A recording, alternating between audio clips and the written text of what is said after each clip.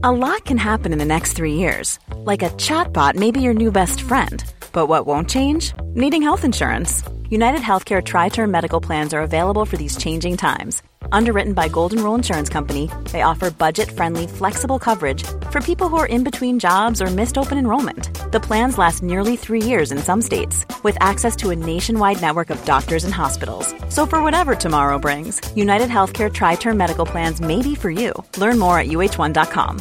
Ready to pop the question? The jewelers at BlueNile.com have got sparkle down to a science with beautiful lab-grown diamonds worthy of your most brilliant moments. Their lab-grown diamonds are independently graded and guaranteed identical to natural diamonds, and they're ready to ship to your door. Go to BlueNile.com and use promo code LISTEN to get $50 off your purchase of $500 or more. That's code LISTEN at BlueNile.com for $50 off. BlueNile.com, code LISTEN. Since 2013, Bombas has donated over 100 million socks, underwear, and T-shirts to those facing homelessness. If we counted those on air, this ad would last over 1,157 days. But if we counted the time it takes to make a donation possible, it would take just a few clicks. Because every time you make a purchase, Bombas donates an item to someone who needs it. Go to bombas.com/ACAST and use code ACAST for 20% off your first purchase. That's bombas.com/ACAST, code ACAST.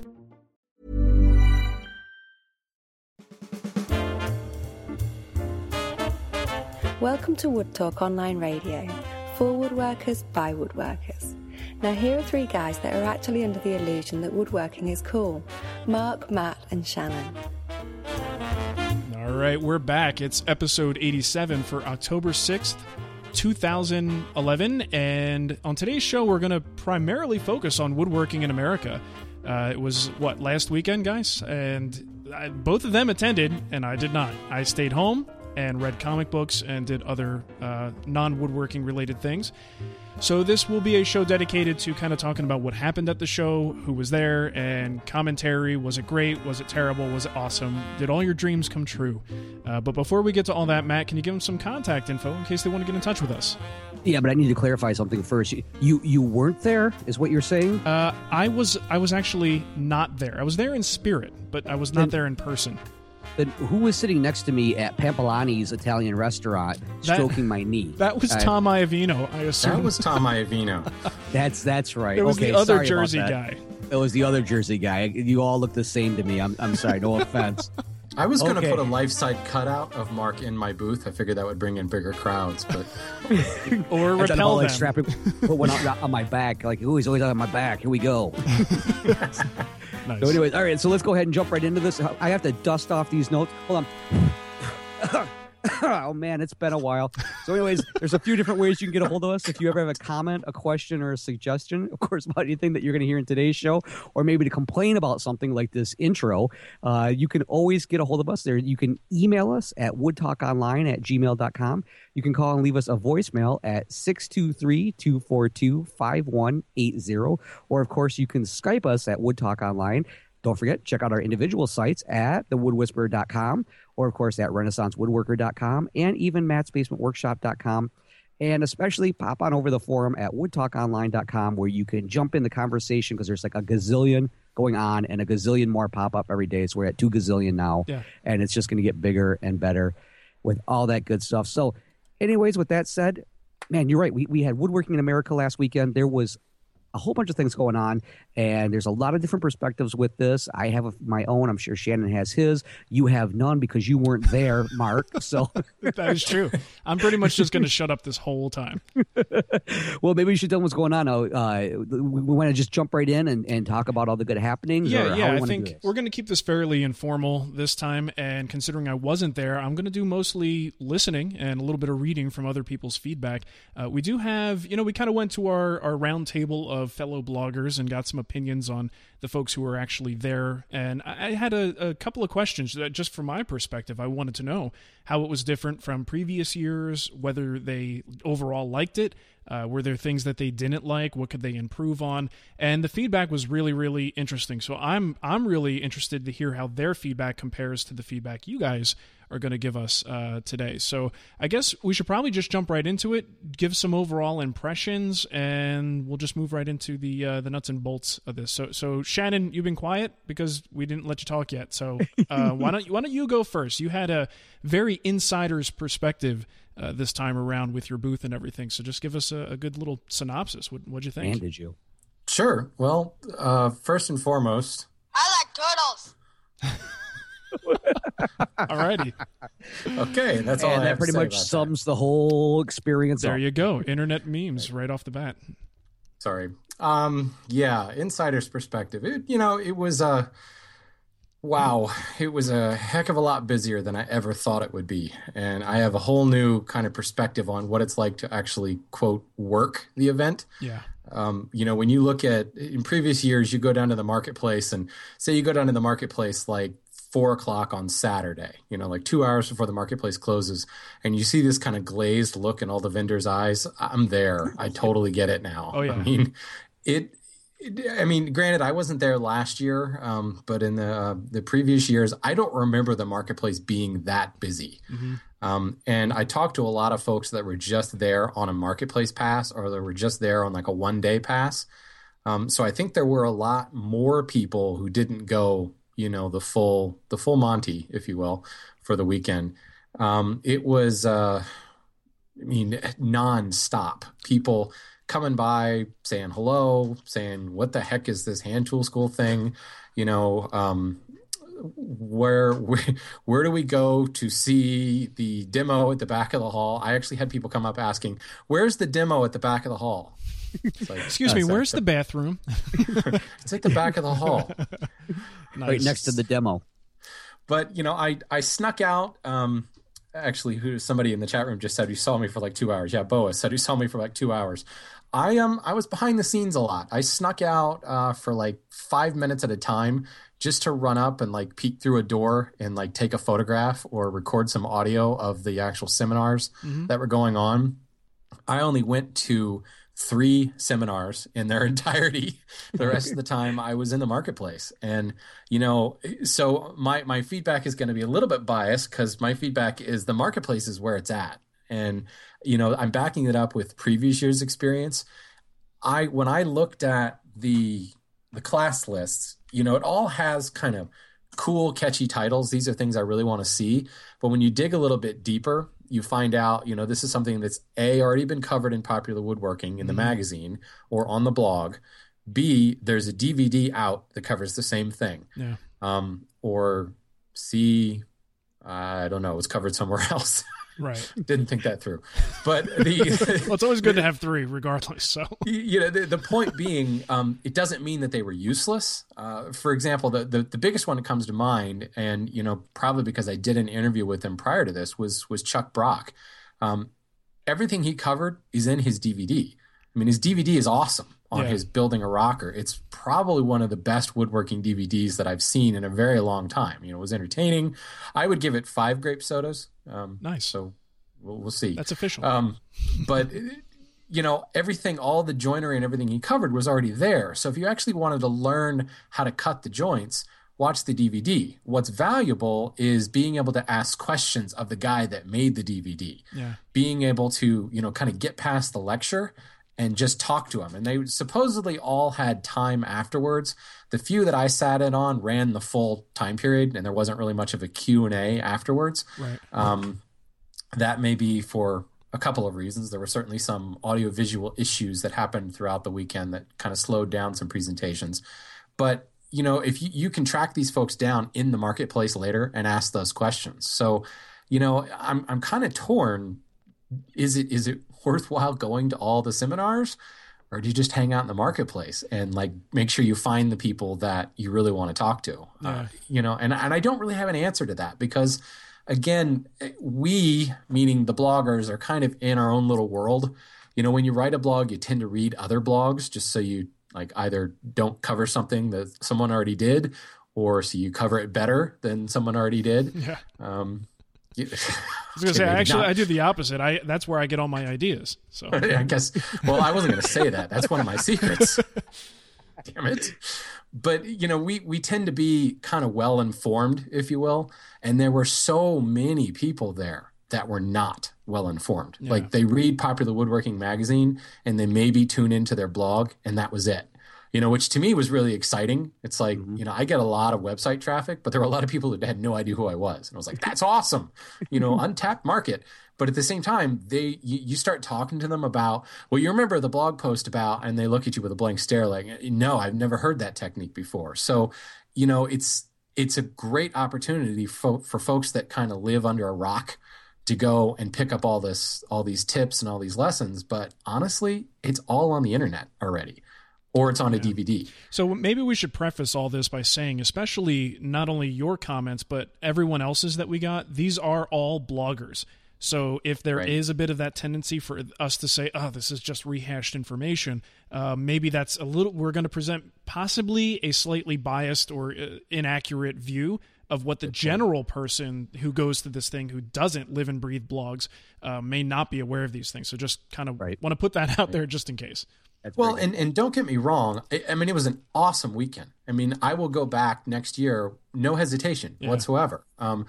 There is so much to be gained. It's just one of those things where I talked to several folks who, actually, Matt, you had a blog post that was perfectly summed this up. You planned out all the classes you were going to take, and then you get there and you're like, I'll get to that class later, or I'll just go up in 5 minutes, and before you know it, an hour has gone by and you've been there like hands on a tool, talking to the tool maker, or hanging out with, an online friend or something like that. Or you just wasted 2 hours at the Hand Tool Olympic booth playing with a frame saw. Speaking of personal experience. So that was Aaron Marshall's fault, by the way. But anyways, that's a good point. I'm going to interrupt you for a second because was one of the things was people would come up all the time. They'd be like, "Hey, what class are you going to?" And I'd kind of look at my schedule and go, "Well, right now, actually, I am in this particular class." What day is it?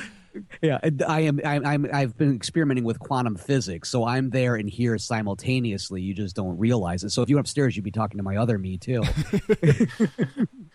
But yeah, that's a great point, because there was so many times that I absolutely would do that, where and as you mentioned, I wrote it in that little blog post. You would just get kind of carried away, either down in the marketplace, or for me, woodworking in America has become so much more about that atmosphere of camaraderie. It's just you feel it the second you got there. And I had a chance to even talk with a few people afterwards. We can talk a little bit more about this, about how they came there and just, came there completely by themselves, knew nobody except for maybe they might have talked to somebody on like WoodNet forum or something like that said, oh yeah, I'm going to be there. Look me up. Maybe we can get a beer.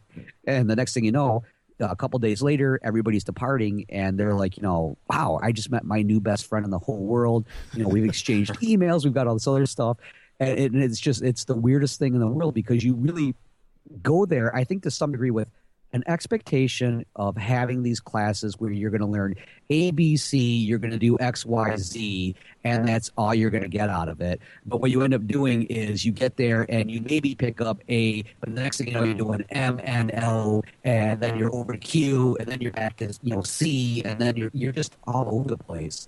But when it comes to the kind of my perspective on this whole thing, Shannon, you mentioned there was a few audio video kind of snafus here and there. I don't know, I see it kind of as the fortune. I don't think Chuck Bender sees it as the fortune of being there for when those moments happen for him. And I guess because with podcasting, it's such a different way of doing things that, we oftentimes go by the seat of our pants. We kind of, just roll with the punches. What? We never do that. I know. Oh, I'm reading that on the script right now. Oftentimes we, but that kind of happens. And unfortunately with a lecturer who has, a slideshow set up, a presentation, they have these goals that they are planning to meet so that everybody gets what they're looking for from the class. When something happens, it can really screw them up.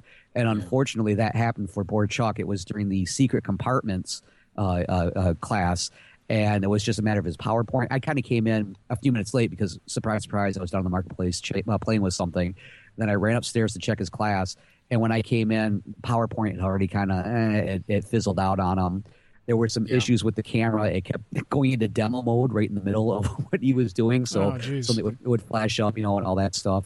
That was one of the ones that I peeked in from the hallway, and I thought that it hadn't started or it had ended because there wasn't anything happening. So I was like, oh, well, I'm going to run down the hall again. Come to find out that was the actual lecture, that, all hell had broken loose on the technical side. And, I think Chuck's entire presentation was really relying upon the images that he had in his PowerPoint. It was.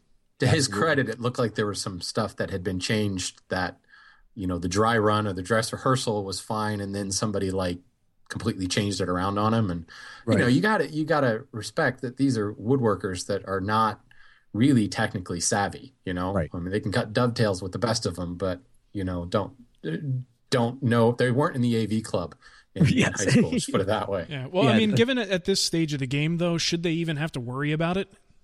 Yeah, I mean, when you bring a presenter in, you don't necessarily expect them to know how to hook up, a laptop and do a slideshow. You do that for them, and all they have to do is click a button, and everything should go smooth. Right, sure. And especially since we're returning to the same location that it was last year, you already kind of know the area, the layout, what is going to kind of be expected because you had last year to play with, the outlets and everything else, so you should already have an idea. But and again, it was really actually a neat opportunity. I think Chuck did a good job of once he kind of just he did kind of seem to have lost it for a second there, but then I think there was like that. All right, let's roll with this and see what we can do. The nice thing was, and this turns to where the audience comes in, is these people really want to see this presentation, so they were able to kind of just start throwing the questions out. Yeah, just get it going, right? I mean, exactly, and that really helped to get him kind of back in that mindset. Even though there's a part of him that was concentrating on is it ready? Is it ready? Is it ready? But the rest of the audience was able to kind of push him in that direction. So to some degree, we didn't get the full, what we wanted from it. But at the same time, you got enough of it that you got an idea of what it was he was talking about. And then once finally the presentation did come back up, he was able to kind of go through it and hit some of the key points. My favorite thing about that class, I just have to kind of throw out there, I'm gonna go on a side tangent here, was I'm gonna forget his name, he even emailed about it. One particular woodworker was mentioning that he wanted to learn more about how to do secret compartments because he wants to build a dresser for his nephew, have a secret compartment in it so that he can hide his Playboys from his mom. And I thought that was the coolest uncle I've ever seen. That is awesome. Exactly. So that was really neat. One thing I have to say is I mentioned this to everybody. I've attended pretty much every woodworking in America. The only one I haven't made it to was the Valley Forge. So seeing how things have kind of progressed, for me, it's neat. But one thing that it's starting to lose for me, and this is nothing against what's there, is I feel like I've attended pretty much every lecture. I feel like my card should be punched. I've hit every single one. So now when I attend, it's only like the special people, the big name ones. Like I went to Grant Blackburn's for a little bit, and I hung out in there and watched his class, the one that he picked up for David Charlesworth. I ended up picking up the Chuck Bender's class. I did things like that. I decided to start doing the things that maybe were on the outside of my comfort edge. Mm-hmm. So for me, it's neat that they have these people coming in. It's something new. But at the same time, for me, it's starting to get to that point now where it's like maybe I could get away with a one-day pass if that's the route I wanted to go. If I had kept returning, that might be the better choice for me because there's the same classes over and over and over, which is fantastic for the people that are coming in for the first time. They're getting that experience that I got 2-3 years ago when I was trying to pick all these ones up. So it works for them, but for the person that's returning over and over, at some point you're gonna reach where it's just not enough for you anymore. The marketplace is going to be your gold mine. Well, I think that's for any kind of woodworking show like this, or any trade show for that matter, I think you always have that challenge of how to keep it interesting for not only new people but returning people as well. So I definitely want to get your perspectives on maybe where this is all going. What they might be able to do in the future to capture everybody's attention. But before we do all that, let's go through some of these things that we got from the community, because I think they bring up some good points. Some of the themes you guys already mentioned were mentioned. Yep. I mean, in almost every one of these, you'll see some common threads of problems that they had in the feedback that we got. So we're just going to go through. We got about 7-ish of them, and I did trim these down, so these are not verbatim in the way that they were sent to me. So if it sounds like they're being a little bit short or curt, it's because I had to trim it down. We'll also mention if the person has a website, we'll try to remember to mention their website. And I think most of these people are putting together their own more full-scale, thorough review that you'll be able to read on their blog if you want to get a little more on their perspective. So I'll start here. I've got Tom Iovino. You guys know Tom's Lips, Tom's Workbench Lips. Yeah. Right, tomsworkbench.com. Hey, by the way, Matt, are your kids watching Netflix right now? No, not that I'm aware of. I don't think so. You've been going Mr. Roboto on us for Mr. Roboto. Oh, that's actually my voice. Oh, nice. I forgot you're in the witness protection program. So, okay, so hopefully that will clear up while I'm reading Tom's little thingy here. Okay, Tom says, what a great opportunity to get to blah, blah. Let me start over. What a great opportunity to get the woodworking community together. Looking at the younger woodworkers, you would be hard-pressed to say that woodworking is dying. I didn't mind the cost of the tools so much. I did also, just to give you an idea, ask them what they thought about the fact that the vast majority of the tool manufacturers there are super high-end, so you're going to see some people mention comments about that. So he says, I didn't mind the cost of the tools too much, although some of the prices were way over the top. There are plenty of vendors who offered some excellent tools for great prices, and the hyper-expensive ones were kind of like window shopping for Ferraris. The Hand Tool Olympics, greatest event. A little bit of fun, a little bit of heckling, a little bit of bravado, great stuff. Laughs and learning. Mike Simpson, is that pronounced? Yep. Okay. Yeah. Was one of the highlights of the show, and he says, why the hell isn't Mike teaching a class? I noticed something that was disturbing, and that was the hard sell. Woodline, and I was surprised to see this, Woodcraft were very pushy, very disappointed by that. Yes. I attended the JPEG Wars event, and it had the potential to be something great. However, it was handled very poorly. There was no direction on what we were doing, and the host was a dud. I wanted to grab the microphone and MC the event myself. I think they really have to have a session on online woodworking, maybe an after-hours type thing where successful bloggers are asked for their input on how woodworking can become more of an energized activity. Instead, the session on how to save woodworking involves some staff and associates of the magazine speaking to a large group of gray-haired men. I take offense to that because I'm starting to get gray, Tom, just to let you know. Welcome to the club. We have died. I'm au naturel. So he says, if woodworking is going to survive, my God, inject a little life, a little levity, a spark of interest to show what the future can mean.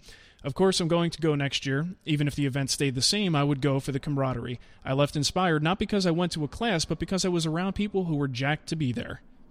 So that's Tom Iovino, tomsworkbench.com. And Matt, you want to take the next one?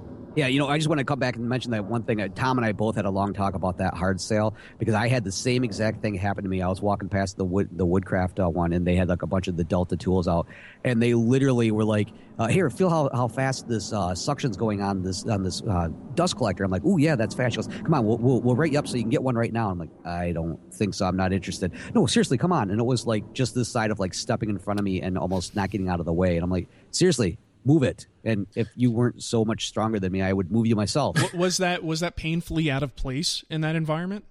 Yes, I had nobody else. I've never had an experience like that. Usually most of the booth people, unless they're giving away something, there's almost like there's no criers out there. There's no callers like, step right up, check out the hot tools, right. Stuff like that. Normally it's very tame, but that one.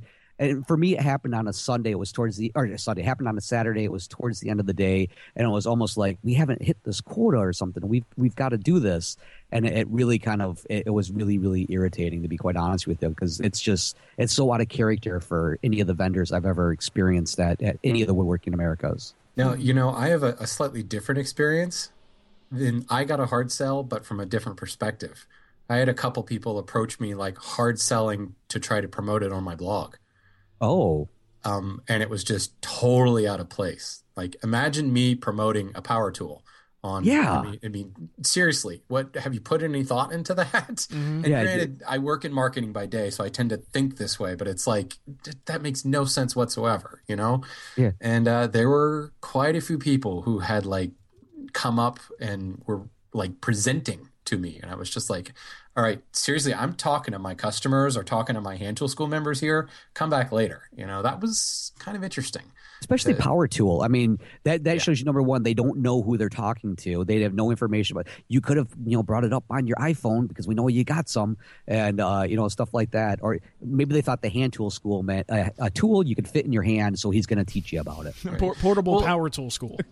And you say there weren't any like carnival barkers telling people to step right up. There is an element of that would have been nice, though. I mean, there were a few booths there where people were just sitting behind a table and weren't doing anything. And there's no way to say this without sounding like I'm patting ourselves on our back, but my booth had like 3 things going for it.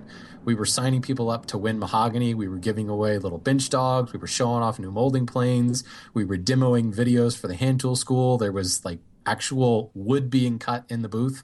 I mean, it drew a lot of people because there was stuff going on, If you go down the hall to Sauer and Steiner, it's the same thing. They're there with their, Mercedes-Benz of planes planing this just just amazing figured wood, and it drew people in.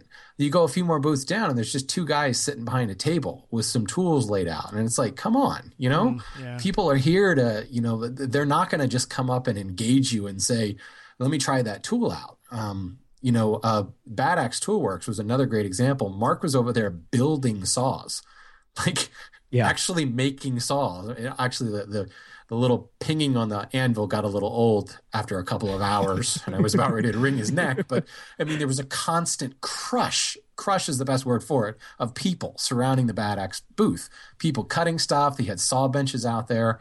So there is something to be said. You don't have to be out there saying step right up, but like put the tool to use. Yeah. And I think the whole thing would be more engaging, which is, again, why I think the Hand Tool Olympics is so successful and why there's always a bunch of people back there, because there's stuff happening. Anyway, there's definitely a big difference, though, between the we're going to show off our tools and invite you to give them a shot, let the tools sell themselves, and then the guy who won't let you walk away until you buy this lathe that he wants to sell you. Right. And it seems like what Tom's experience was, at least, was a little bit more toward the latter, where it was just kind of that pain in the butt experience and you just want to get away because they're making you feel weird, as opposed to if I really don't feel like trying that plane out, I don't have to. You're not forcing me. But if I am interested, I can be, we can engage you and actually have some interesting experiences and things to talk about. Right. Yeah. I maybe there were some carnival barkers, but just for some perspective, I pretty much walked around the marketplace with Tom Iovino all the time, so I didn't hear much of anything. I didn't hear any everyone tools. Was softer than Tom, in other words. Yes, exactly. That was pretty much it. So. Boy, this marketplace floor is so quiet all of a sudden. It is. Wow, I could hear Tom in the Hand Tool Olympics, and for those of you that don't know, I was on the opposite corner of the convention center from Tom Iovino. So, and one thing, just for another one, was Tom got told to shut up by a guy at a lathe. Really? Yeah, somebody was not having a very happy day that day, and Tom apparently stepped on some toes. But it was rather. Did Tom do the Jersey? Oh, like that. Pretty much. What's with this guy over here? Oh, well, that's it. It wasn't a shut up. It was a shove a sock in it, buddy. Nice. All right, let's move on to the next one, and we'll chat a little bit about that. Okay, now this next one comes from Vic Hubbard over at Tumblewood Works. And let me tell you something, Tom. Vic is a great guy. Tom, I'm telling you, Vic's a great guy. I don't care what you say about it. Vic, yeah, fantastic guy. So anyways, let's see. Vic wrote, seminars did not give me a value-added experience over a good video on CD or the internet. I only attended the miter dovetail joint with Chris Schwarz, the sculpted rocker with Charles Brock, and the liquid joint and magic of plywood with Ajax. The most rewarding learning experience was a one-on-one with Adam Carabini at the Hand Tool Olympics. He showed me what I was doing wrong and then stayed to make sure I had figured it out. That was cool.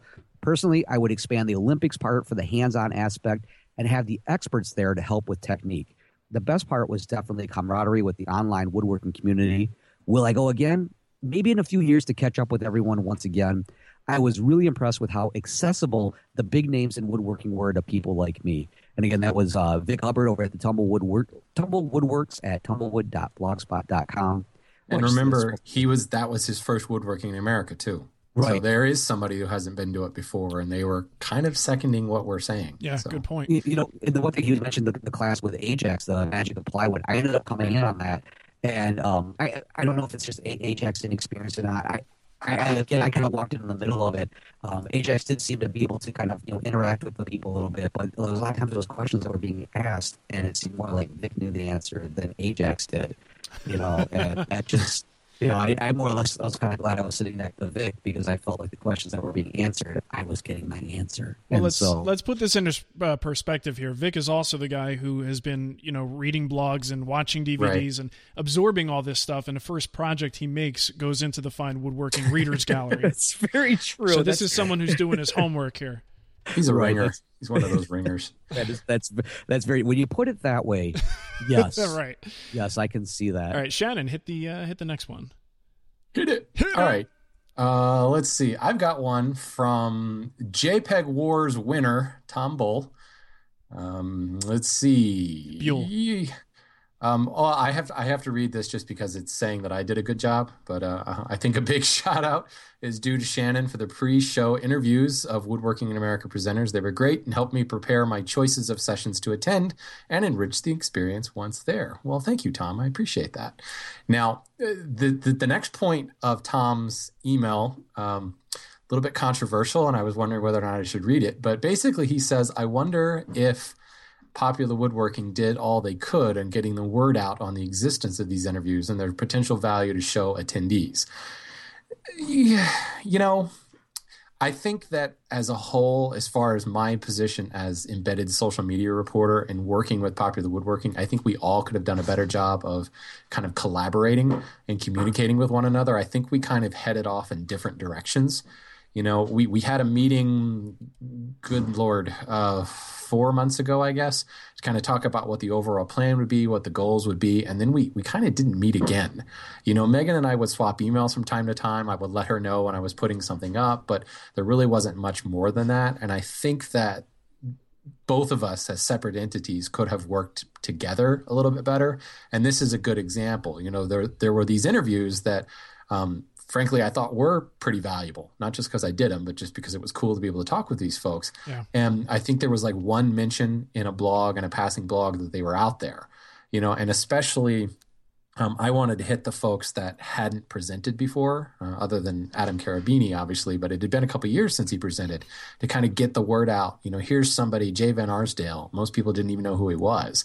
And I think there were a lot of folks that came up to me and said, I had no idea who he was. I probably wouldn't have attended his classes. Since I heard that interview, I went and attended.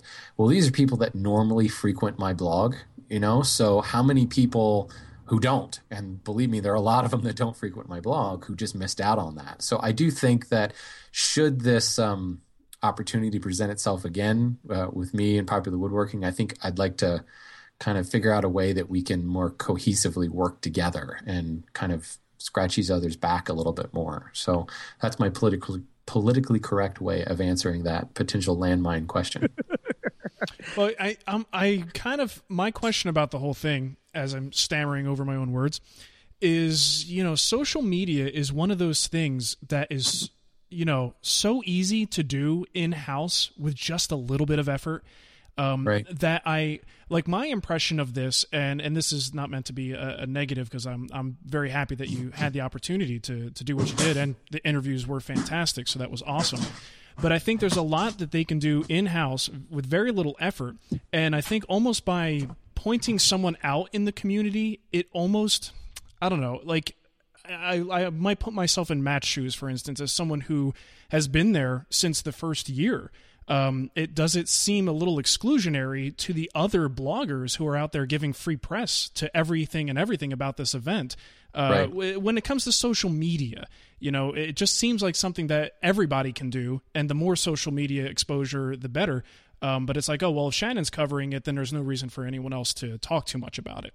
Right. And the irony is they gave me a booth in the marketplace, so I had very little time to cover it. Yeah. I mean, I've got like maybe 2.5 posts that I've got in my head to write for this, and then I'm out. I have nothing left to say because and frankly, I'm very glad that there's a lot of other coverage, and I think a lot of the coverage is going to be more kind of photographic coverage. Sure. Because there were a lot of really cool photos, and most of us, like we're saying, the substance was, it was cool, but I got more out of the marketplace. I got more out of, as Matt says, the camaraderie.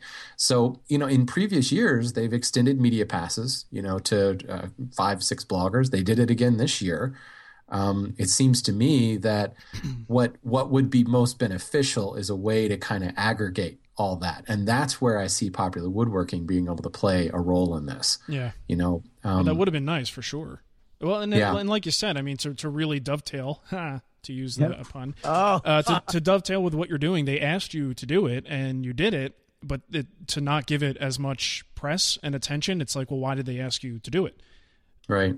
I think it could have been very useful for them to promote that.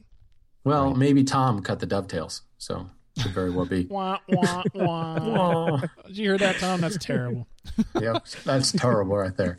Well, I've got another one here, and this one is anonymous because I don't know. There were wide swings in the audiovisual department. Underhill works his own camera and manages to look like it's an HD quality television. It's amazing. Oh my, sorry, it's amazing. It's a little ironic, right? I mean, absolutely. Other rooms had circa 1985 camcorders on tripods and very poor video quality. I'd love to see a dedicated skilled cameraman in each session. And I think what's the greater thing here, I mean, certainly Underhill does a great job, but the man is a performer. I mean, that's his job. He's on TV making one single cut episodes.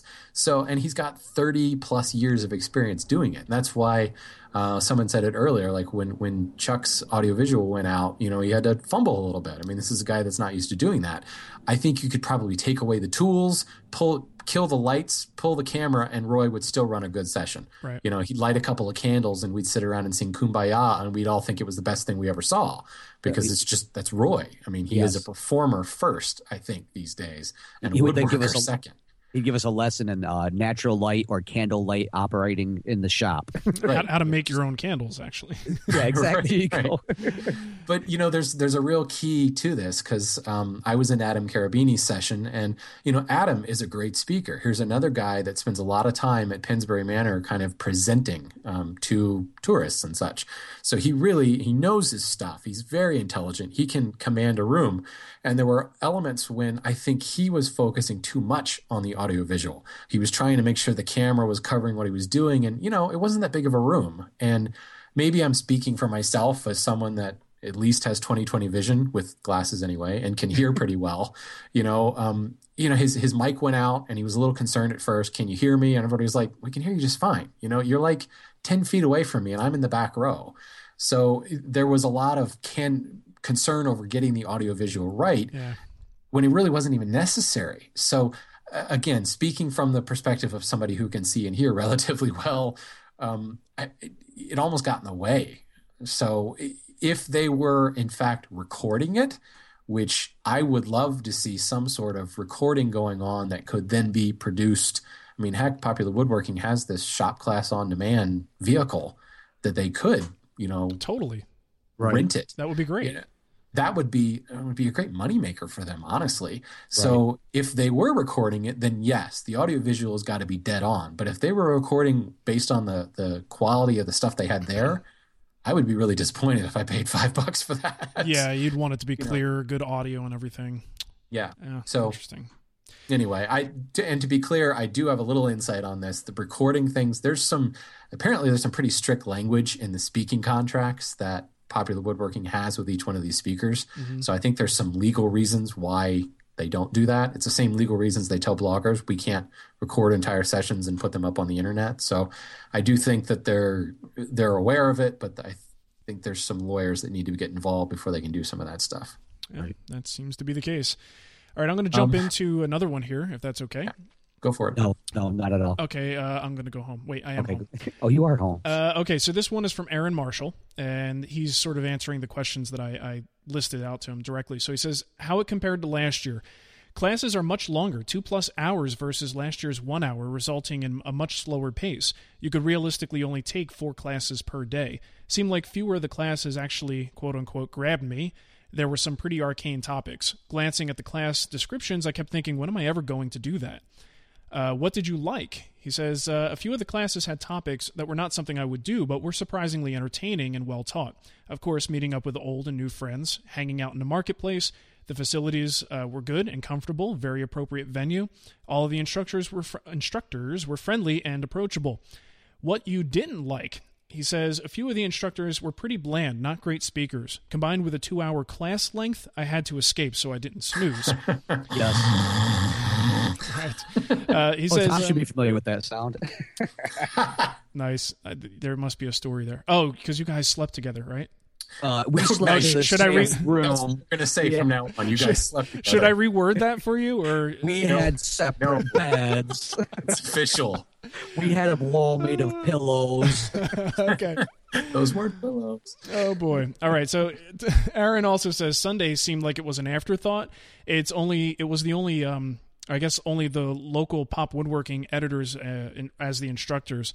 The marketplace was closed and most people were traveling that day. Will you go again? He said, certainly, but I was surprised to find myself a little disappointed compared to last year. And in answering the question, what could they do better? He says that the JPEG Wars event was a train wreck. Couldn't hear over the Oompa band. Wasn't moderated well. People were walking out left and right. I expected discussion and critique, and instead, all we could do was clap for the good picks. It was embarrassing for everybody involved. And he said that the scheduling was problematic. They staggered the classes, the start times of the classes, probably to reduce crowding in the marketplace. But the result was that I often had to make a decision between competing classes and tracks and maybe had to walk out of a class that was almost over just to get to one that was just starting. And in answer to the question of would he go again, he says, well, I'll likely go again no matter what, unless all the rest of the crew stops going. So clearly for Aaron, it's a large focus on, well, like everybody so far, a large focus on the social aspect. Right. The one thing with I buzzed first. Shannon, I wanted to ask you. There was a rumor going around, and I don't know if it was the beer that made me misunderstand this. Was there? I was young at the time. I'm sorry. I needed the money. Well, there's that too. But there was. I heard one of the special events had to be canceled either due to the location wasn't ready or it was a really bad turnout or something. I thought I heard something about one of those had been canceled. I don't know if you knew anything about that or heard anything.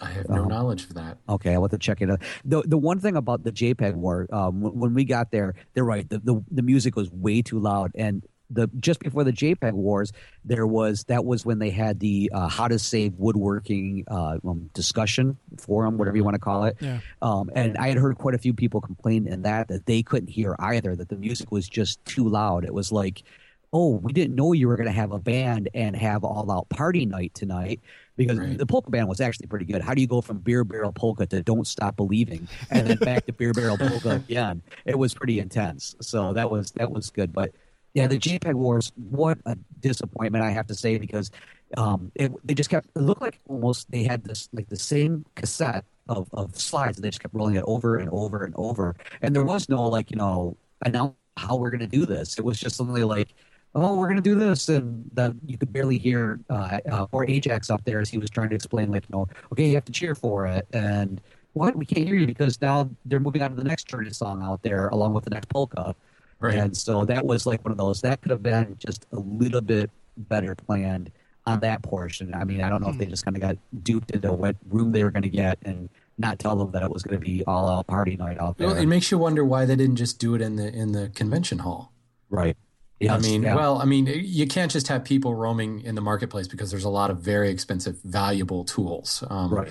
I mean, they kicked me out pretty fast. I was actually trying to do a hand tools school event that night, which did you know that you can't do a password protected Ustream over a password protected firewall? Yeah, it doesn't work. Huh. But regardless, once I figured out that it was a technical issue, I mean, they were running us out the door. And I'm like, I'm an exhibitor.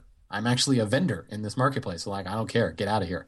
So I guess that's probably why they didn't do it in there. But I just wonder, there should have been some place. I mean, this is a big convention hall to actually do it there Now, there's no place to eat, and I suppose that's part of it. People are pretty dang hungry. And Right. They're no trying to give beer. everybody the experience again, to have fun with Right. it. And And there's no everything beer. else. No one would have gone.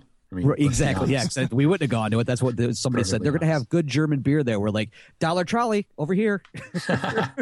Now, something else that Aaron said was the staggering of the classes, which I can understand why they did that. But what was interesting is it seemed like they grouped all the same classes together. They did. So you really, if you were, say, interested in like contemporary design, like all of Ajax's classes, well, not all of his because he can only be in one place at the same time, but all the ones similar to that, and then like Charles Brock, like in that kind of more contemporary bent, we're all together. And for someone like me, I was really interested in what Chuck Bender had to say and what Peter Follensby had to say and what Adam Carabini had to say. And they were all happening at the same time, and Roy Underhill. So it's like, well, if you want to learn about the rising dovetail, well, then you've got to skip Adam Carabini's rabbits, grooves, and dados, and then you have to skip, Follensby's Riven Oak discussion. So I find myself kind of like I do with my DVR at home, finding out when that show comes on again because I can only record so many things at a time, right. And it wasn't offered again, or it was offered at like 11 o'clock on Sunday. And let's be honest, I had a 9.5 hour drive. I was out the door at 9 a.m. with, a rental truck full of workbench and gear through 550 miles of torrential rain, I might add, but that's another story. Oh, I had blue sky all the way home. Oh, shut up. Nice. No one likes you here, Matt.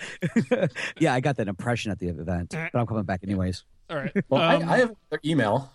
Okay, you have another one? All right. Yeah, I do. This one's from Nick Brown, and I had to butt in and say that because Nick Brown is a cool dude, and I'm glad I got to meet him. So Nick Brown! Yes, Nick is in the house. Oh, not here. So, let's see. This year's Woodworking in America certainly had its ups and downs. The class selection seemed incredibly less diverse than last year, with many of the classes seeming like rehashes of magazine articles or just a shortening and rework of DVD content.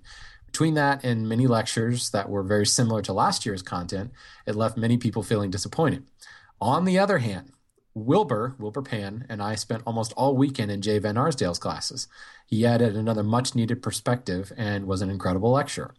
Another high point was Adam Carabini. He had some great classes, and in particular, his class challenging the definition of what fine furniture woodworkers should be producing really shocked a lot of people. I definitely second that. And Megan did a great job teaching some basics classes, such as your first dovetails. So Kudos to Megan.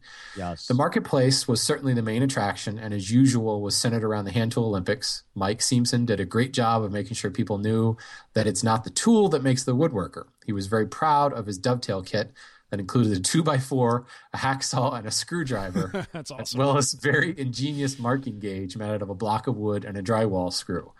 But with all the outrageous infill plane and screwdriver makers, I have a feeling that message may have gotten lost, and there were a lot of very overpriced tools there. That's all caps. It's sad when you start looking at Lee Nielsen and Lee Valley as low to mid-priced options. I had that conversation a few times. Right? That's crazy. I'll go again if just to see the blogger crew. As usual, we were still outsiders compared to the rest of the crowd. And I believe the high point was when one of the Lee Nielsen marketing people came over to ask me who us bloggers were and what we were trying to accomplish with our matching shirts. Nice. I attempted to explain who we were, and I got nothing but a blank stare, even when I name dropped your name, yours, Mark, as well as Tom and Shannon's. I think that's Mark. It could be Matt. I don't know who he's referring to there. We're going to say Matt because Matt was there. I was going to say, wow. Wait a minute, what about me? Matt's in there. Oh, wait, I've been saying that my whole life. What about me? What about me? So Nick finishes by saying, wow, they really have no clue. And she was about 35, I would guess. So that's kind of telling. And I actually had a similar experience with the Lee Valley folks. They were like, who are all these people? And it wasn't just Lee Valley, but some of the larger, Lee Valley, a little bit of Lee Nielsen, definitely Woodcraft, and some of the bigger power tools like Powermatic and such. These were guys that do shows for a living. It's like that's their job. Right. You go around, travel around to conventions and do shows. And that was pretty obvious. Here's a guy that's just punching a clock. Yes, he knows about the tools he's selling. He probably is even a woodworker. But the fact that that's even in doubt is something that, when you put that up against somebody like, say, Matt Bickford, who makes his own molding planes, but is also writing a book on how to hand stick moldings, and is like a font of knowledge on it. Or Chuck Bender standing next to the furniture that he actually made, as compared to the guy in, the polo shirt and khaki pants with the fancy name tag and the big splashy fancy booth. There is something to be said about that. So Sure. I don't know. It's just kind of interesting because of the fact that Lee Nielsen and Lee Valley are the middle of the road option now. And you can go 2 booths over and spend $500 more on a hand plane than you could at Lee Nielsen. It's kind of an interesting paradigm shift. Right. Yeah, it is. Was that the end of his or? Yes. Okay. Yes. All right. I'm going to go to Diami's here. And if you don't know Diami, he's a very talented roofer from what I understand. A published talented roofer. And his website is penultimatewoodshop.com, so you can go check out his stuff. And I think he might be doing a review. I'm not sure of the event. But anyway. Oh, yeah. Sorry, Nick Brown, digitalwoodworker.com. There you go. I forgot to put his website in there. Just because there's some really good photos on his website from the event, so go check it out. Very good. And I just wanted to extend an apology to Diami on the part of Tom and I. As your teammates at the Hand Tool Olympics, we totally let you down, especially Tom. Nice. I think I might have helped Throw out just him under a the little bus. All right. So, and as the winner of the blogger competition, I want to thank you. Our team. All right. Diami's, well, we'll talk. I want to know more about that in a minute. Diami says, how it compared to last year overall, better. Overall, the classes were not quite as good, but I found Adam Carabini to be fantastic, and the cool woodworking folk in attendance were even more numerous than last year. What I liked, after I followed Shannon into one of his classes, I found Adam Carabini to be an absolutely fantastic teacher and lecturer, even though I'm not a fan of 18th century woodworking. And as great as Adam was, the even better part was hanging out with all of my woodworking friends. What I didn't like, the class selection this year left the hybrid woodworker with something to be desired. Will you go again? Absolutely. What could they do better? More power tool classes would be nice. Now, I remember last year there were quite a few power tool classes, and that just seemed to drop off the map this time, or what? Well, there was that's interesting. It did, didn't it? Yeah, I think the only one that I can think of right off the top of my head is Glenn Huey's the Joinery Power Tool Challenge or something like that. And they were trying to bill it kind of as we got the Ron Herman Hand Tool Joinery Challenge, and then there's the Glenn Huey one. And as far as I can think of, other than a track saw that Steve Shaughnessy was using in the veneers and modern furniture, I can't think of any other power tool classes at all. Wow. Interesting. Yeah. Well, that's telling. I'm curious what they're going to do next year. I definitely want to spend some time talking about the future of this whole thing, but let's finish up with what the last one should be. Matt Gradwell's, right? Yep. And so we have a 30-second delay on this because after spending some time with Matt, I think we need a moment in there to catch ourselves when the stuff starts flying. Dump out. I have a little bit of a Ron Burgundy thing where I'll just read whatever's in front of me. Anyways, so this is Matt Gradwell, Uppercut Woodworks at uppercutwoodworks.com. My 2011 WIA priorities: 1, to renew my connection with my online woodworking buddies. 2, to get great deals on hand tools. I bought what I needed at the show and I got good deals. I'm happy. 3, classes were actually my third priority. Maybe this is because after seeing the schedule that I didn't think there was much new content compared to last year, and I reset my expectations. So what did I notice different this year? 1, they served lunch, which is a high priority for myself also. 2, the class times were longer. 3, there were, in general, fewer classes overall and fewer compelling classes. Sorry, the chat room's cracking me up right now. Why, what do they say about Tom? Stop it. They're just continuing on with the point system. Okay. What I liked: 1, longer class times facilitated more open discussion and hands-on time. 2, Hand Tool Olympics was awesome. They should be a center stage event. This is truly the only place to get WIA to get hands-on teaching, and that's ridiculous. 3, I attended the Saving Woodworking event and liked the discussion, but didn't like the Oompa band. Again, actually, shaving woodworking could be pretty cool for next year. I would need to go to that because clearly I have a problem with that. Yeah, by Sunday, I was pretty thick. I think I was being put on the terrorist watch list as I was trying to get through the airport. Now, what I didn't like: 1, classes weren't compelling. Some speakers weren't prepared or good at speaking publicly. 2, figure out your AV issues. Crappy focus, not loud enough. What could they do better? 1, they need to tackle topics that they haven't tackled before. 2, they seem to be going back further back in time. Hello, Fallen Bee. They need to embrace the hybrid woodworker. And 3, how about hands-on tutorials? Will I go again? Yes, but remember, the sessions are my third priority. It would be great if there were some awesome teachers covering interesting topics. Now, wow. Oh, yeah, he covered quite a bit there. One thing I will say, and this was kind of glossed over a little bit, and unfortunately, Steve Shaughnessy, if I remember, has never had a class before at Woodworking in America. And he was teaching a class called The Contrarian Cabinet Maker. And I was really looking forward to this just from the description, and I can't remember what the description is offhand. But once I got in there, unfortunately, it moved kind of slow. And really, I think the vast majority of the people that were in there, and this actually happened too, they were trying to feel out if maybe this class had something to do with the direction of the magazine now that so many people have, there's been so many changes. And somebody even brought that up because at one point Steve made a comment, which in the back of my mind I interpreted it as, this is our chance to jump in here. And somebody actually did. And Steve shot it down it was shot down faster than a sorority girl telling me no way in hell when I was in college. So that's pretty fast, let me tell you. But his whole gist of it, though, and I think this really got lost on quite a few people, was he was talking about the hybrid woodworker without calling it the hybrid woodworker. He was pointing out that it's okay to use modern tools. It's okay to use, hand tools. It's okay to use modern materials. And there was, to some degree, from what I experienced when I was in there, there was a lot of resistance to this. It was almost like, no, you can't because you belong to this magazine and it has to be this way, or you can't think like that. So it was almost as if they were dipping their toes to say, let's see what happens with this. And it's almost as if the piranha started biting at the toes saying, there's no way in hell this is happening.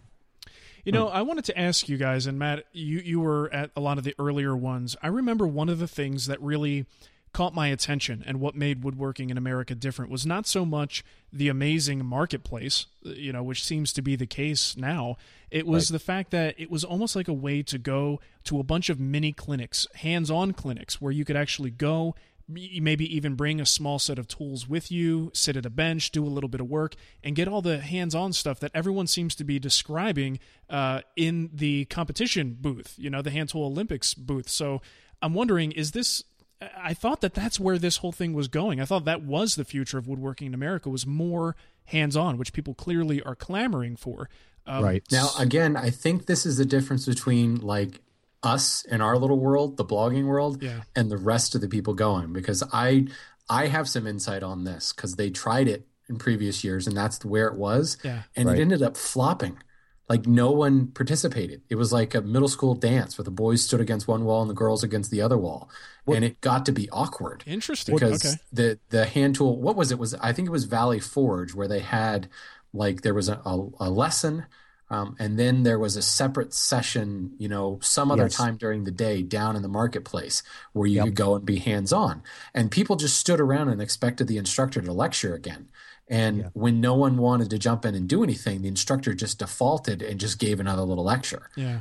And people brought tools and never got them out and never did anything with them. So I think that, if that's all there was to do, the one time I did see it happen was actually Chuck Bender's in Valley Forge, because he's like, look, I've talked enough.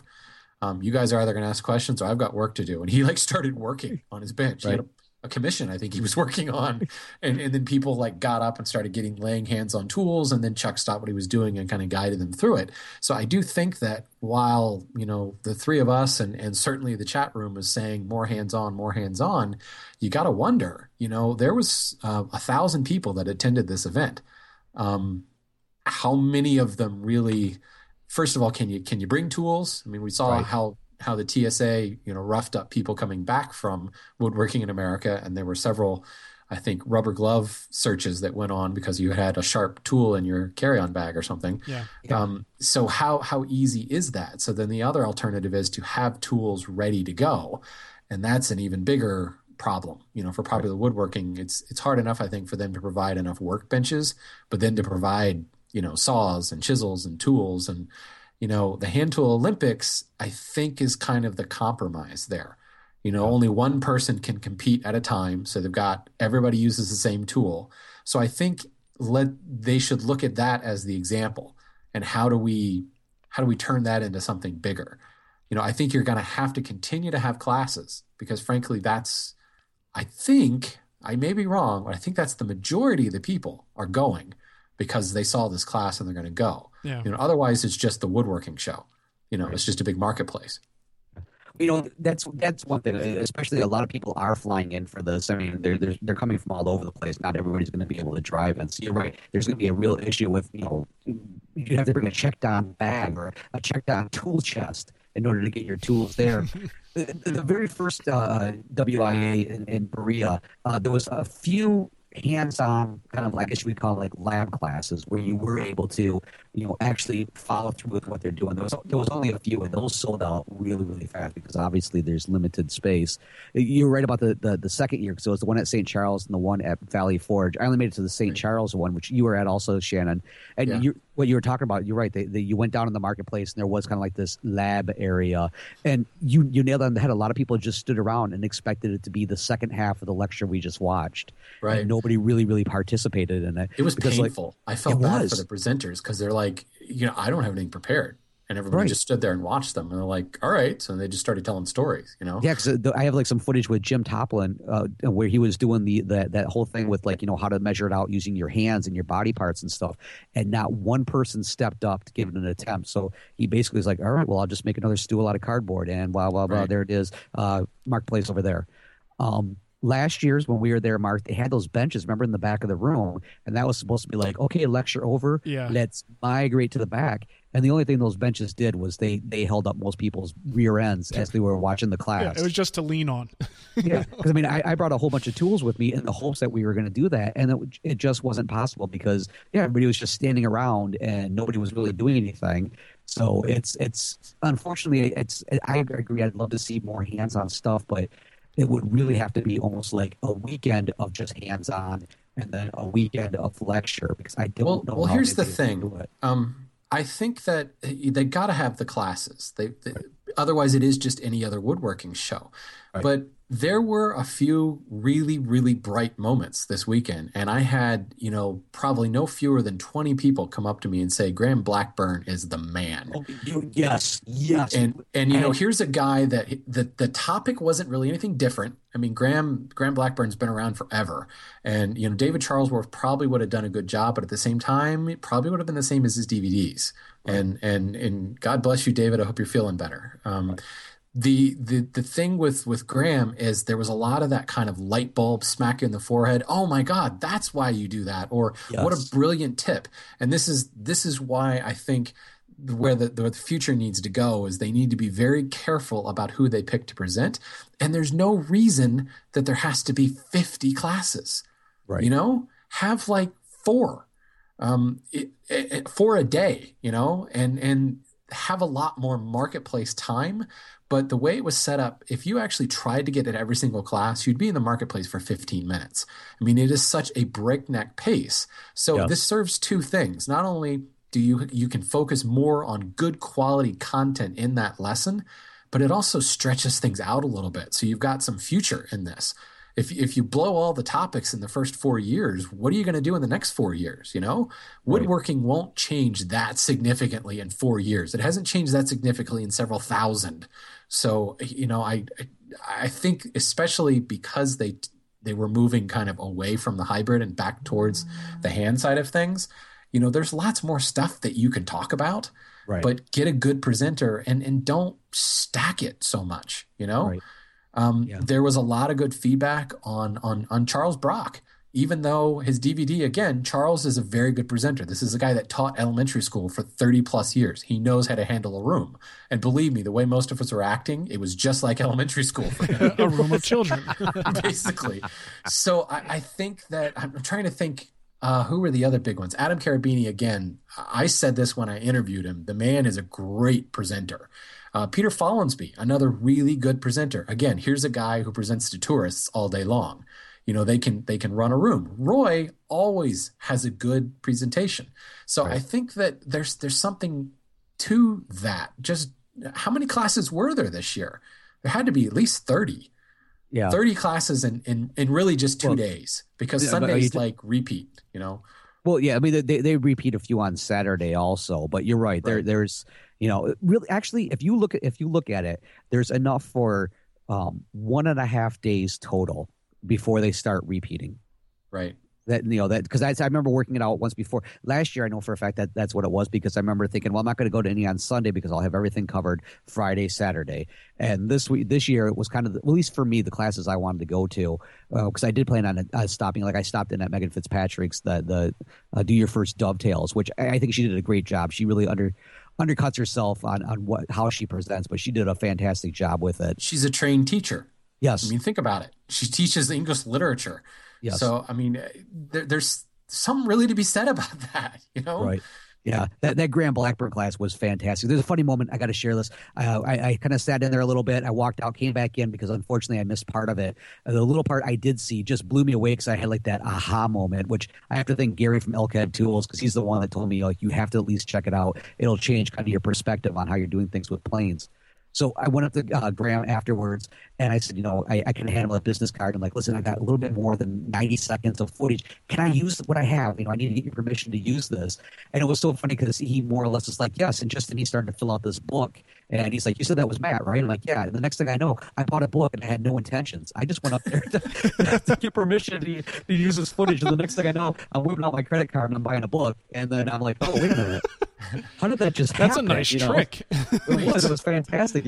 And it was funny because as I was saying stuff to him, he's like, do you want me to write this in the book? And I'm like, well, yeah, no, just to Matt, my favorite woodworker. Then wait a minute. Which book is okay? Yeah, I'll take that. And I went from there. But he was a really fantastic, and he kind of did a little acknowledgement to Charles David, or did I just say that wrong? Why do I keep Charles doing that? David? Yeah, David Charlesworth. Yes, him too. Yeah, that guy. And but he kind of gave him a nod and was like, because I think somebody even asked, like, are you covering the same exact topic? And he's like, yes, but I'm going to do it my way. And to be honest with you, I loved his way. It really. It was really fantastic, and he was one of the highlights of my weekend, I would have to say, even though I wasn't in there for the full entire class. And he had a couple of classes on hand planing, and both of them were packed houses, and everybody I talked to that walked away was like, it was the most amazing thing ever. So think about that. Matt Gradwell. Sorry, Matt Gradwell just joined the chat room. So, okay. Hey, Matt, the Graham Blackburn, I can't remember if he's ever written in Popular Woodworking. Not in recent memory. So there's something to be thinking about. Right. You have this vehicle to kind of preach the word when you put out the magazine. Woodworking in America is an opportunity to kind of try out new topics in some respects, instead of rehashing something that's already been covered. And I'll be the first person to say, if you're going to rehash it, don't lecture it, like get people in a room and have them do it. Right. And I think that with a very specific agenda, much like taking a woodworking class, if we knew that we're going to go in and we're going to cut the rising dovetail that Roy Underhill talks about. Now, that may not be the best example because he hasn't written an article about that. I see that coming, though. So if there was an article in the magazine or a DVD or something like that, then you could say, okay, here's where we're actually going to go in and cut it. That could be kind of fun. But the rest of the time, take an opportunity to grab some of these speakers. And they started to do that this year with new guys that had never spoken before. And, crazy, I think they were the most popular ones. Yeah, maybe. Very much so. Maybe. Well, it seems like, and that's what I was a little bit, I wasn't there during the first sessions that they had. I guess, what was it, Valley Forge or wherever it was, but the ones where it was more hands-on. It seems like if you have an agenda, if I'm there to learn how to cut a dovetail and I'm, got all this stuff ready to go, it seems like unless you leave it kind of loosey-goosey, like, okay, who wants to come up and cut this? People who are paying to be there should be anxious to go and just learn to cut that specific joint because it's part of, the agenda and what they're there to do. Right. And it also makes me wonder, I wanted to ask you guys your thoughts on this. We have to remember, this is still a popular woodworking event. And there are a lot of other incredibly talented woodworkers out there who might not be able to even think about participating in something like this. Might be under contract to a competing publication. Exactly. Right. Yeah. So that is going to sort of long term it might have its effect on something like this. They can only do so much because, literally, is it safe to say half or maybe even more than half of some of the most talented people aren't even eligible to be at this event? Right. You know, Yeah, because I mean, last year we had Michael Fortune. I mean, that was just a really great class. I really enjoyed his, and I know he's usually associated primarily with fine woodworking. So that kind of crossed my mind too. Like, how many of these people are suddenly like, oh, you can't go there, or what are you doing? do you think that that it also might have an issue with really the same thing every publication has to deal with is the fact that new woodworkers are the most likely to buy your product. They're looking for the information. They need the information. So you have to always, to at least some extent, cater to the brand new woodworker. So then will this event become harder and harder to attract people who are more experienced just because by nature, like you said, we are the minority, a vocal minority, but we're the minority. What about the other 1,000 people who were there? What did they think of the event? And if they had a blast because these topics were right up their alley, is that going to, be, just over time, is that not going to be good for the rest of us who kind of don't want the beginner stuff necessarily? Right. Yeah. Well, for me, this opens up the idea of if it wasn't for the camaraderie that I'm feeling and the fact that I'm just having way too much fun with my friends more than anything else, it makes me think that you almost have to have a breathing period in there before you attend another one. Yeah. This is almost like one of those things where you can't go like every single year. Because I don't know if I've mentioned this before. I've attended every single one except for Valley Forge. I should have like a sweater or something like that, a T-shirt. I was there first. Just like Rob always won a Bad Axe saw. I just want to mention that. But anyways, it's like one of those. I think there has to be, for the people that have been there for a while. Like I said, the classes seem to be starting to repeating themselves, which is also a common complaint in many of the magazines from readers. Gee, you only wrote about this article, this particular topic a year ago or 2 years ago. There is a finite amount of information that can be brought in. But at the same time, though, just like you do with the magazine article, you can put a fresh spin on it. Yeah. And you can maybe even have somebody else talk about it. So one year Adam Carabini talks about chisels, and then maybe the next year somebody else comes in and adds a fresh layer to that and says, well, let's not pick up where Adam left off. Let's talk about it from my perspective, because I think that's the biggest thing for me is seeing these perspectives that maybe I never saw before. So that really kind of helps out. Yeah. But I don't know. It's definitely.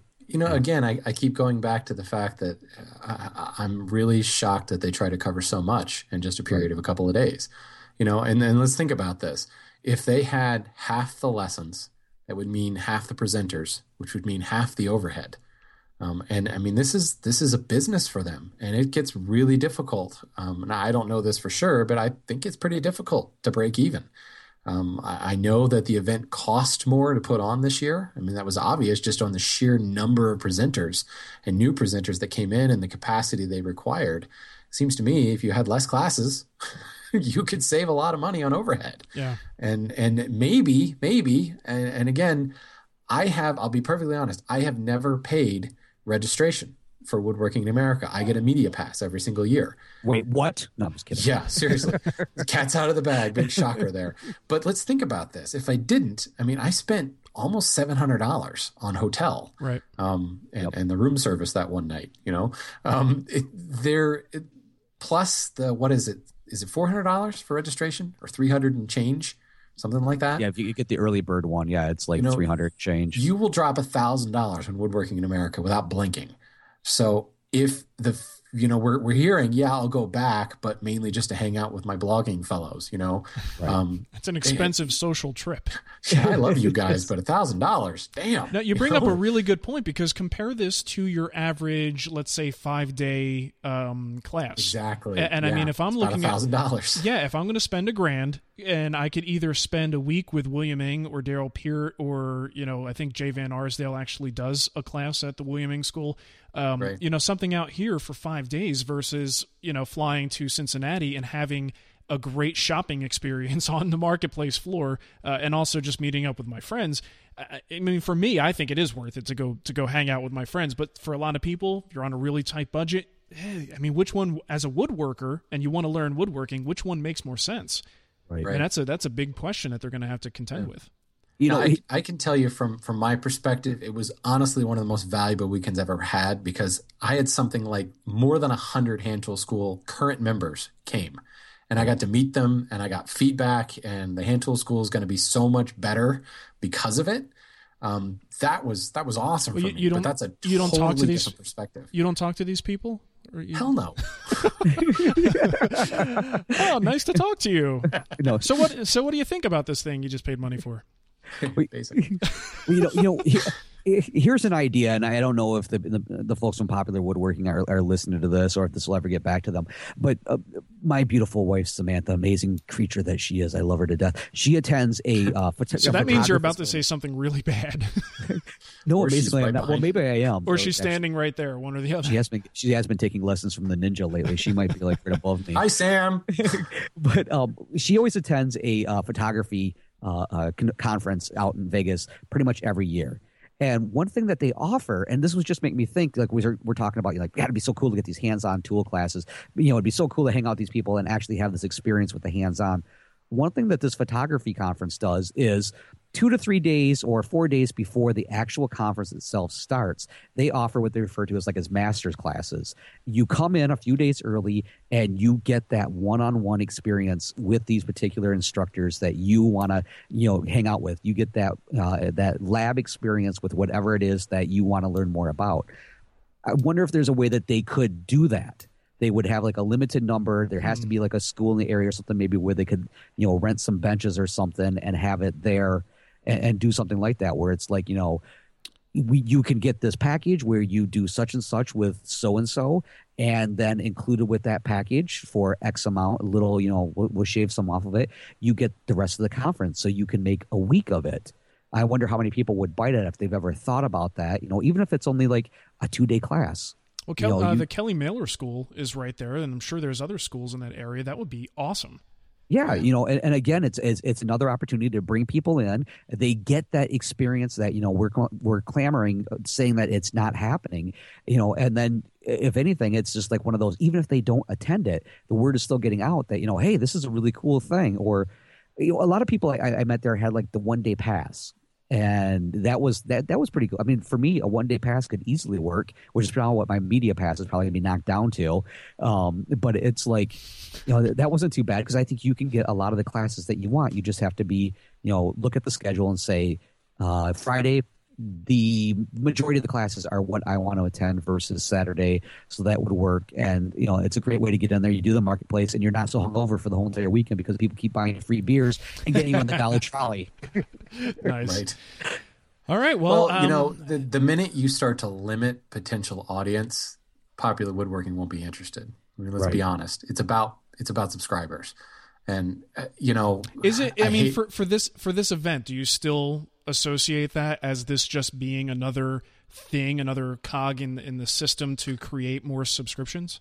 Whether we associate with that, whether Megan Fitzpatrick and Steve Shaughnessy associate with that, I guarantee you F&W Media does. Oh, sure. Associate with that. Yeah. Because they're paying the bill on this. Yeah. And I mean, it's a print entity.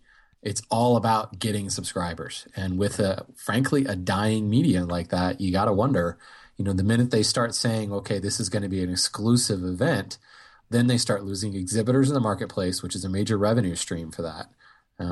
Well, if you're doing like Matt's saying, and you have some exclusivity at the front end, but you still have the main event, you might be able to charge more for these, the special attention, but you still have the main event, But the thing that you said is what really concerns me about the long-term potential for something like this, because ultimately, once it stops being something that draws subscribers, or they no longer see them getting that result that they're looking for, then it's over. Right. That's a very good point. Yeah. Yeah, there's a reason why they're doing this, and it's not because they're being nice to us. They sometimes are, but no, that's not their motive. Yeah, they're looking long term down the road and just keeping them in the family. So are you saying enjoy it while you can? I don't know if I'll go that far. I'd hate to say that. I like what it's doing. I like the experiences I've had so far. Well, look at it this way: is there any other thing like this where we can all sort of gather together? I mean, there really is nothing else like this. Even the big tool shows in Vegas and Atlanta don't necessarily do this. Exactly. This is the only place. And I mean, that's why people who can't go wind up going, all weekend, because you really want to be there. Right. Yeah. There's no place else that you're seeing, especially these boutique dealers that just have the stuff that you're like, oh my God, look at that. I've only seen pictures of it. And having a chance to do stuff like that and talk with them. We're an hour and 15 minutes into this, and that was one thing I really wanted to talk about. And I don't know if we should talk about it now, because I don't know how long we want to go with this. Okay, but can I do one quick thing from Woodworking America, and then we can go into what you were talking about? I had two funny things. Yeah, go. Two funny things. There has to be a picture. Somebody, have you posted it yet? Of Wilbur Pan using the Gramercy dovetail saw as a Japanese that's on Nick's blog. I was standing right there when it happened, and it was the funniest thing ever, because especially awesome. He even looked around to make sure that nobody was noticing, and then flipped it and went to town and made some amazing dovetails with it. He told me he did that. I thought he was joking, and then I saw the photo and I was like, oh my God, he actually awesome. did that. Number two, I was talking with a listener of Wood Talk Online, and we were just kind of talking about hand planes, and then I ran into him again over at the Lee Valley booth. He had just purchased a hand plane, and his wonderful wife was with him, and she goes, I just want to show you this. And she did the Hand Tool Olympics, and she pulled out a dovetail that she did, and it was a one-carder. Now, for those of you who are in the Hand Tool Olympics, you know that a one-card is a damn good dovetail. That's really tight. It was fantastic. She's a knitter. What? Yes, and it was her first dovetail ever. And I'm like, get the hell out of here. You are banned. Get out of here. Give me that hand saw. Get that hand plane. What is she shouldn't have even been allowed in. She should have set off an alarm on her way. I know. So if anything, I just want to say something to the folks at Popular Woodworking. You need to frisk more often. Dude, that's crazy. Yeah, it was amazing. But a one-card dovetail from a knitter. What is this world coming to? And I had an 11. Using saws backwards and knitters making dovetails.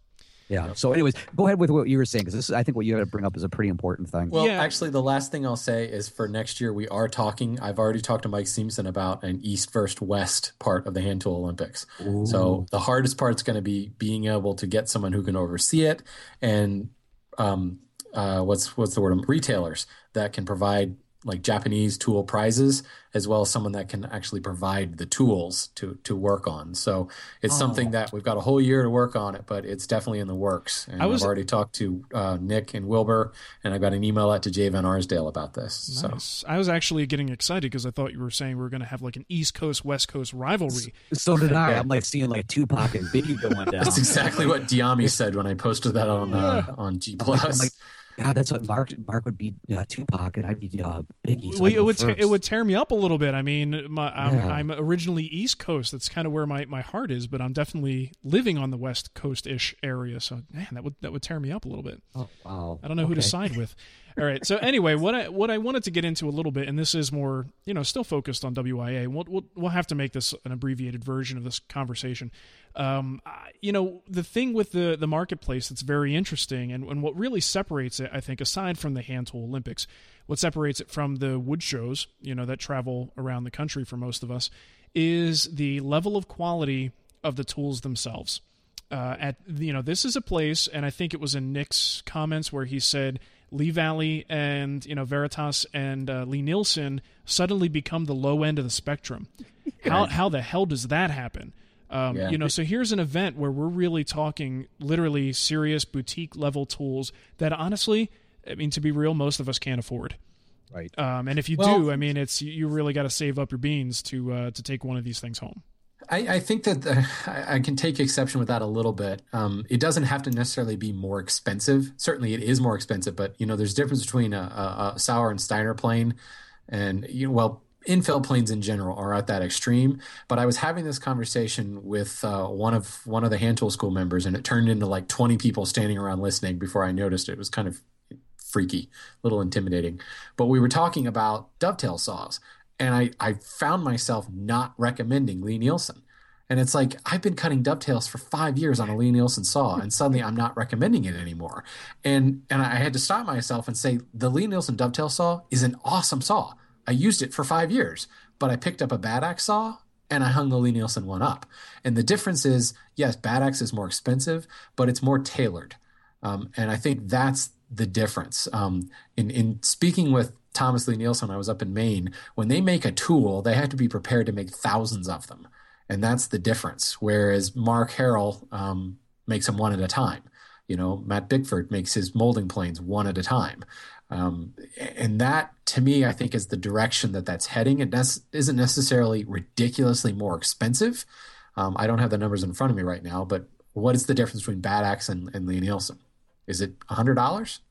I don't honestly know. Well, see, and that's where I guess everybody is going to have their own level of what they refer to as ridiculous, because what I'm thinking is that's true. $100, for the average person, I'm talking the average person who can't justify putting up this $10, $15 Dozuki to go get a Lie-Nielsen, let alone stepping up $100 to a Bad Axe.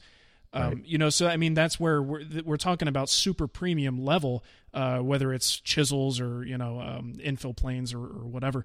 I just think it's really interesting to say what's happening in the market, that these vendors are not only, they're actually repeat customers. They're coming back every year because clearly this is who they need to be putting their stuff in front of. They must be selling enough to justify it. So I think it's just a really interesting thing to observe that's happening in the hand tool world.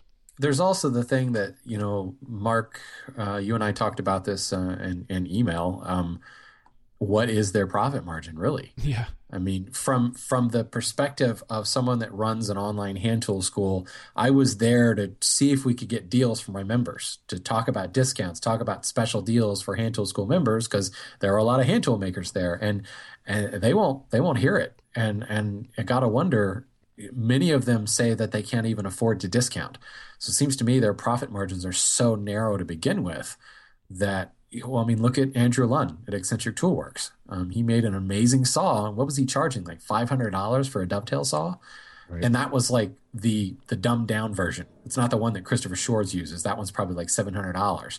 And it took so much to make it. He wasn't, I don't think he went out of business because he couldn't afford it. He couldn't afford it. I think he just kind of got burnt out a little bit. But there's something to be said about, at what point does the labor required to make such an incredibly beautiful tool, can you make any money on that? So how many of these guys are actually going to be in existence a year or two from now? Yeah, and I think that's what I'm most amazed about, is how many of them have been for the last few years. Good point. Especially in what we're all should really know at this point is pretty much a down economy. Right. It's amazing, but the same thing happens across the board. We're down economy, yet people are still lining up and pre-ordering iPhones. I mean, our priorities are certainly shifted, and not everyone is hurting so bad that they can't get the fun stuff. Thanks for reminding me. I get mine. That's tomorrow, by the way. Pre-orders for the new iPhone. As we're recording. One thing is, what else we were talking about, kind of like the high-end things. The new Concepts fret saw. I happened to ride down in the elevator with the manufacturer, a great guy. He cracked me up. Probably my favorite quote of the entire show. LCAT Tools makes a nice replacement blade. It comes in two sizes, medium and large, that you can get for the new Concept saw. In fact, a bunch of our friends that were walking around there ended up buying it. And this one guy was in the elevator with us, and he said, I want to get your saw. And the saw man turns and says, "That's fantastic." He goes, "Let me ask you a question." Well, first he says, LCAT Tools makes this great replacement handle. And the guy's like, "Well, why would I want a replacement handle?" New Concept gentleman turns and says, "Let me ask you a question. Do you like women's breasts?" And I pretty much was like, "God, where the hell's my microphone? I got to record this. And he said, the guy's like, "Well, yeah." And New Concept's gentleman said, "The aftermarket one, it's more expensive, but it feels like you're cupping a woman's breasts." And I'm like, I want one now. I don't even want the saw. I just want the handle. Okay. One for each hand. See, that's marketing right there. It was, yeah. So I had to tell the guys at LCAT, I'm like, "Listen, I've got your next tagline for your magazine." That's awesome. Yeah, you know what I actually really like about the fact, and price aside, what's cool about these tool manufacturers is they are the people who exhibit the same passion for their tool making and for their craft as we do for our woodworking projects, which is why I think there is, regardless of the fact of whether or not you can afford what they're selling, there is a little bit of a camaraderie there right off the bat with them, because you can understand what it is that's driving them to make and sell a product that may not have as high of a profit margin as it could if they just kind of tone things down a little bit. So you have to kind of respect that. Just for having the balls to do it. Right. Very true. Yeah. We were talking about breasts, though. So yeah, sorry to switch, give you a complete 180 there on you. You had me. And Adult Swim has begun on Wood Talk Online. Yeah, it has. All right, well, we're hitting about an hour and a half, so I think we will pinch this one off. We appreciate everybody giving us all the feedback and everything like that. And you know what? If you're a listener of the show and you went to WIA and maybe you're not a blogger, go ahead and send us an email, because I would be really, or leave us a voicemail. I'd be interested in finding out your thoughts on this as well, and maybe we can get some more broad perspective over what actually happened. And I'd be real curious to find out Popular Woodworking's feedback that they've gotten, not just from our show, I hope they do listen, but just from the general populace. I'd like to see, because it might give us a little insight on what the future of this thing is. Right. You know, one thing, I had a chance to talk with several people at the airport. Actually, I met a couple of people that this was their first time there at Woodworking in America. I didn't go up and say, "Hi, my name's Matt. You know, you must know me from Wood Talk Online or Matt's Basement Workshop." Do you recognize my sweater? Although I did kind of drop some hints a few times, but it didn't happen. But anyways, these guys, one gentleman flew in from Alaska, and you know, this was the guy I was talking about that didn't really know anybody. My impression from them, and I asked them directly, I said, would you come back again? And they were an absolute yes. So I think if it's your first time, it's still, even if for the people who have been there before are saying, it's not everything that was cracked up to be, that's our perspective. For the newbie, the ones that I've met, that I've talked with, they absolutely love it. So that's kind of an interesting thing. Part of me thinks, I was referred to the days afterwards as the mourning period, and now I think I'm in the anger period where I'm in denial. It's like, I can't believe you left me, you son of a, so ask me in a couple of months and I probably have forgotten about everything and just think, I can't wait to get back there. Yeah, well, maybe the solution really is, like you mentioned, every other year. I mean, I know next year I'm going to be super, anxious, and maybe, I don't know, having a baby might change things a little bit, but I know I'm really going to be anxious to get there again just to see everybody. The classes are just the icing on the cake, but hanging out with everybody is really the reason I'm going to go. That is totally it. It's that sense of belonging. I have found my people, and they are here. Yeah, I'm not alone in this world, as it may seem, working alone in my shop and typing on my computer all day. Yeah. Well, I guess, is that, I did just commit. But don't forget, I committed to last year's, or this year's as well, and didn't show up, so there you go. I'm not saying a word. Not saying a word. It's safer not to. It's the even year curse that I'm hoping to beat next year. So. Yeah, we'll see. Gentlemen of the Modern Woodworker, I did hear that if we get our trolley tickets now, they're 50% off. So if anybody wants to chip in for that, we can get our pass. Nice. If they don't remember us. So there you go. A lot of trolley talk. All right. Well, I think we're going to be closing this one off. Okay, let's do this. Yeah. We'll probably, now that we're back in session here, we will probably resume again in 2 weeks. We're going to try and get on an every other week schedule if we can. Right. So thanks for listening. And Matt, you want to give them some contact information and we'll head on out. Absolutely. You go ahead and email us with any of your comments, questions, suggestions, etc. to woodtalkonline@gmail.com. I really prefer the etceteras. Or you can leave us a voicemail at a voicemail. Yes, a voicemail, please. A voicemail. Or you can pick up the phone and leave us a voicemail instead at 623-242-5180. Don't forget you can Skype us at Wood Talk Online. And, of course, visit our individual sites at RenaissanceWoodworker.com, TheWoodWhisperer.com, Matt'sBasementWorkshop.com, and especially visit the forum at WoodTalkOnline.com, where many more stories of woodworking in America and how many places we've been banned from will be circulating throughout the days to come. And, of course, all this information will be in the show notes, so look for it there if you missed any of it. Okay, and I'm going to do a quick giveaway here. I meant to do this earlier. I've got a copy of Kitchen Cabinets Made Simple. It's a combination book DVD by Greg Paolini. Is that Paolini? Sure, works for me. Paolini. Okay. Same as that restaurant you guys went to on Saturday night. Oh, Papalonadino's. There you go, Greg Papalonadino. So anyway, brand new book. I think this is a $24.95 value, and this is from the Taunton Press. So I'm going to give this away to someone in the chat room, and I have to figure out, guys, help me with a trivia question, WIA related. But you don't have to be there to know. That would be unfair. Let's get somebody come up with a question, a fair question. In what way was the author's use of the prison to symbolize okay, how about protagonist's struggle? Where was the location of the first woodworking in America? Was that 2008? There you go. That's fair enough. First person who has the answer, you get this book. Was it? Looks like Matt Gradwell with the poor spelling. I guess that would. He's either trying to. I think he's asking for a beer. Actually. Oh, that's what it is. I don't know if that spelling counts. I think it may be Sean. Well, if we're going on spelling, then judges, that was Sean. Judges, what do you say? Well, after knowing Matt from this weekend, I think he was going for the beer.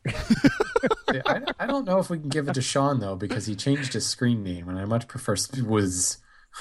All right. This new, easier to pronounce one. All right, I think we can give it to Matt. I think it's safe to say. So Matt, I don't know. He dropped a bunch of money this week, and I don't think he needs it. I don't know, man. I think he probably has no money left. So that's true. He needs a freebie. Matt, just my email. Just email me your mailing address, and I'll get this beauty kitchen cabinets made simple out to you ASAP.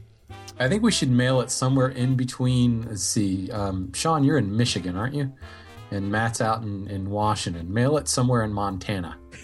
And just like a jump ball. There you go. Go! Rob says that Matt can't even read. Well, the good thing is there is a DVD in here, so he will be able to learn something.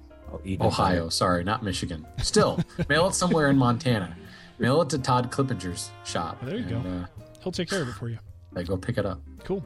All right, I think we're going to head out now. Thanks, everybody. We had a great chat room and a lot of people viewing. This was definitely an active evening. So thanks for showing up.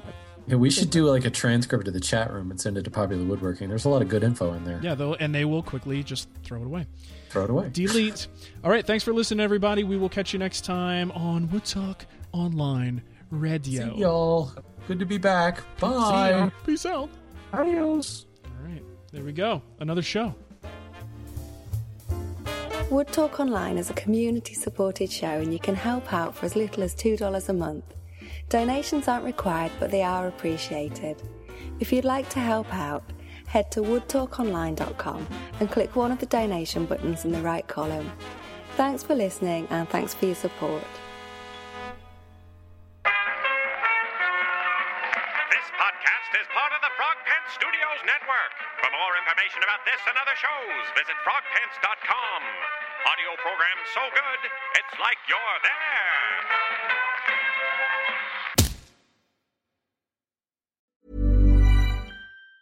Planning for your next trip? Elevate your travel style with Quince. Quince has all the jet-setting essentials you'll want for your next getaway, like European linen, premium luggage options, buttery soft Italian leather bags, and so much more. And it's all priced at 50 to 80% less than similar brands. Plus, Quince only works with factories that use safe and ethical manufacturing practices. Pack your bags with high-quality essentials you'll be wearing for vacations to come with Quince. Go to quince.com/trip for free shipping and 365-day returns. Planning for your next trip? Elevate your travel style with Quince. Quince has all the jet-setting essentials you'll want for your next getaway, like European linen, premium luggage options, buttery soft Italian leather bags, and so much more. And is all priced at 50 to 80% less than similar brands. Plus, Quince only works with factories that use safe and ethical manufacturing practices.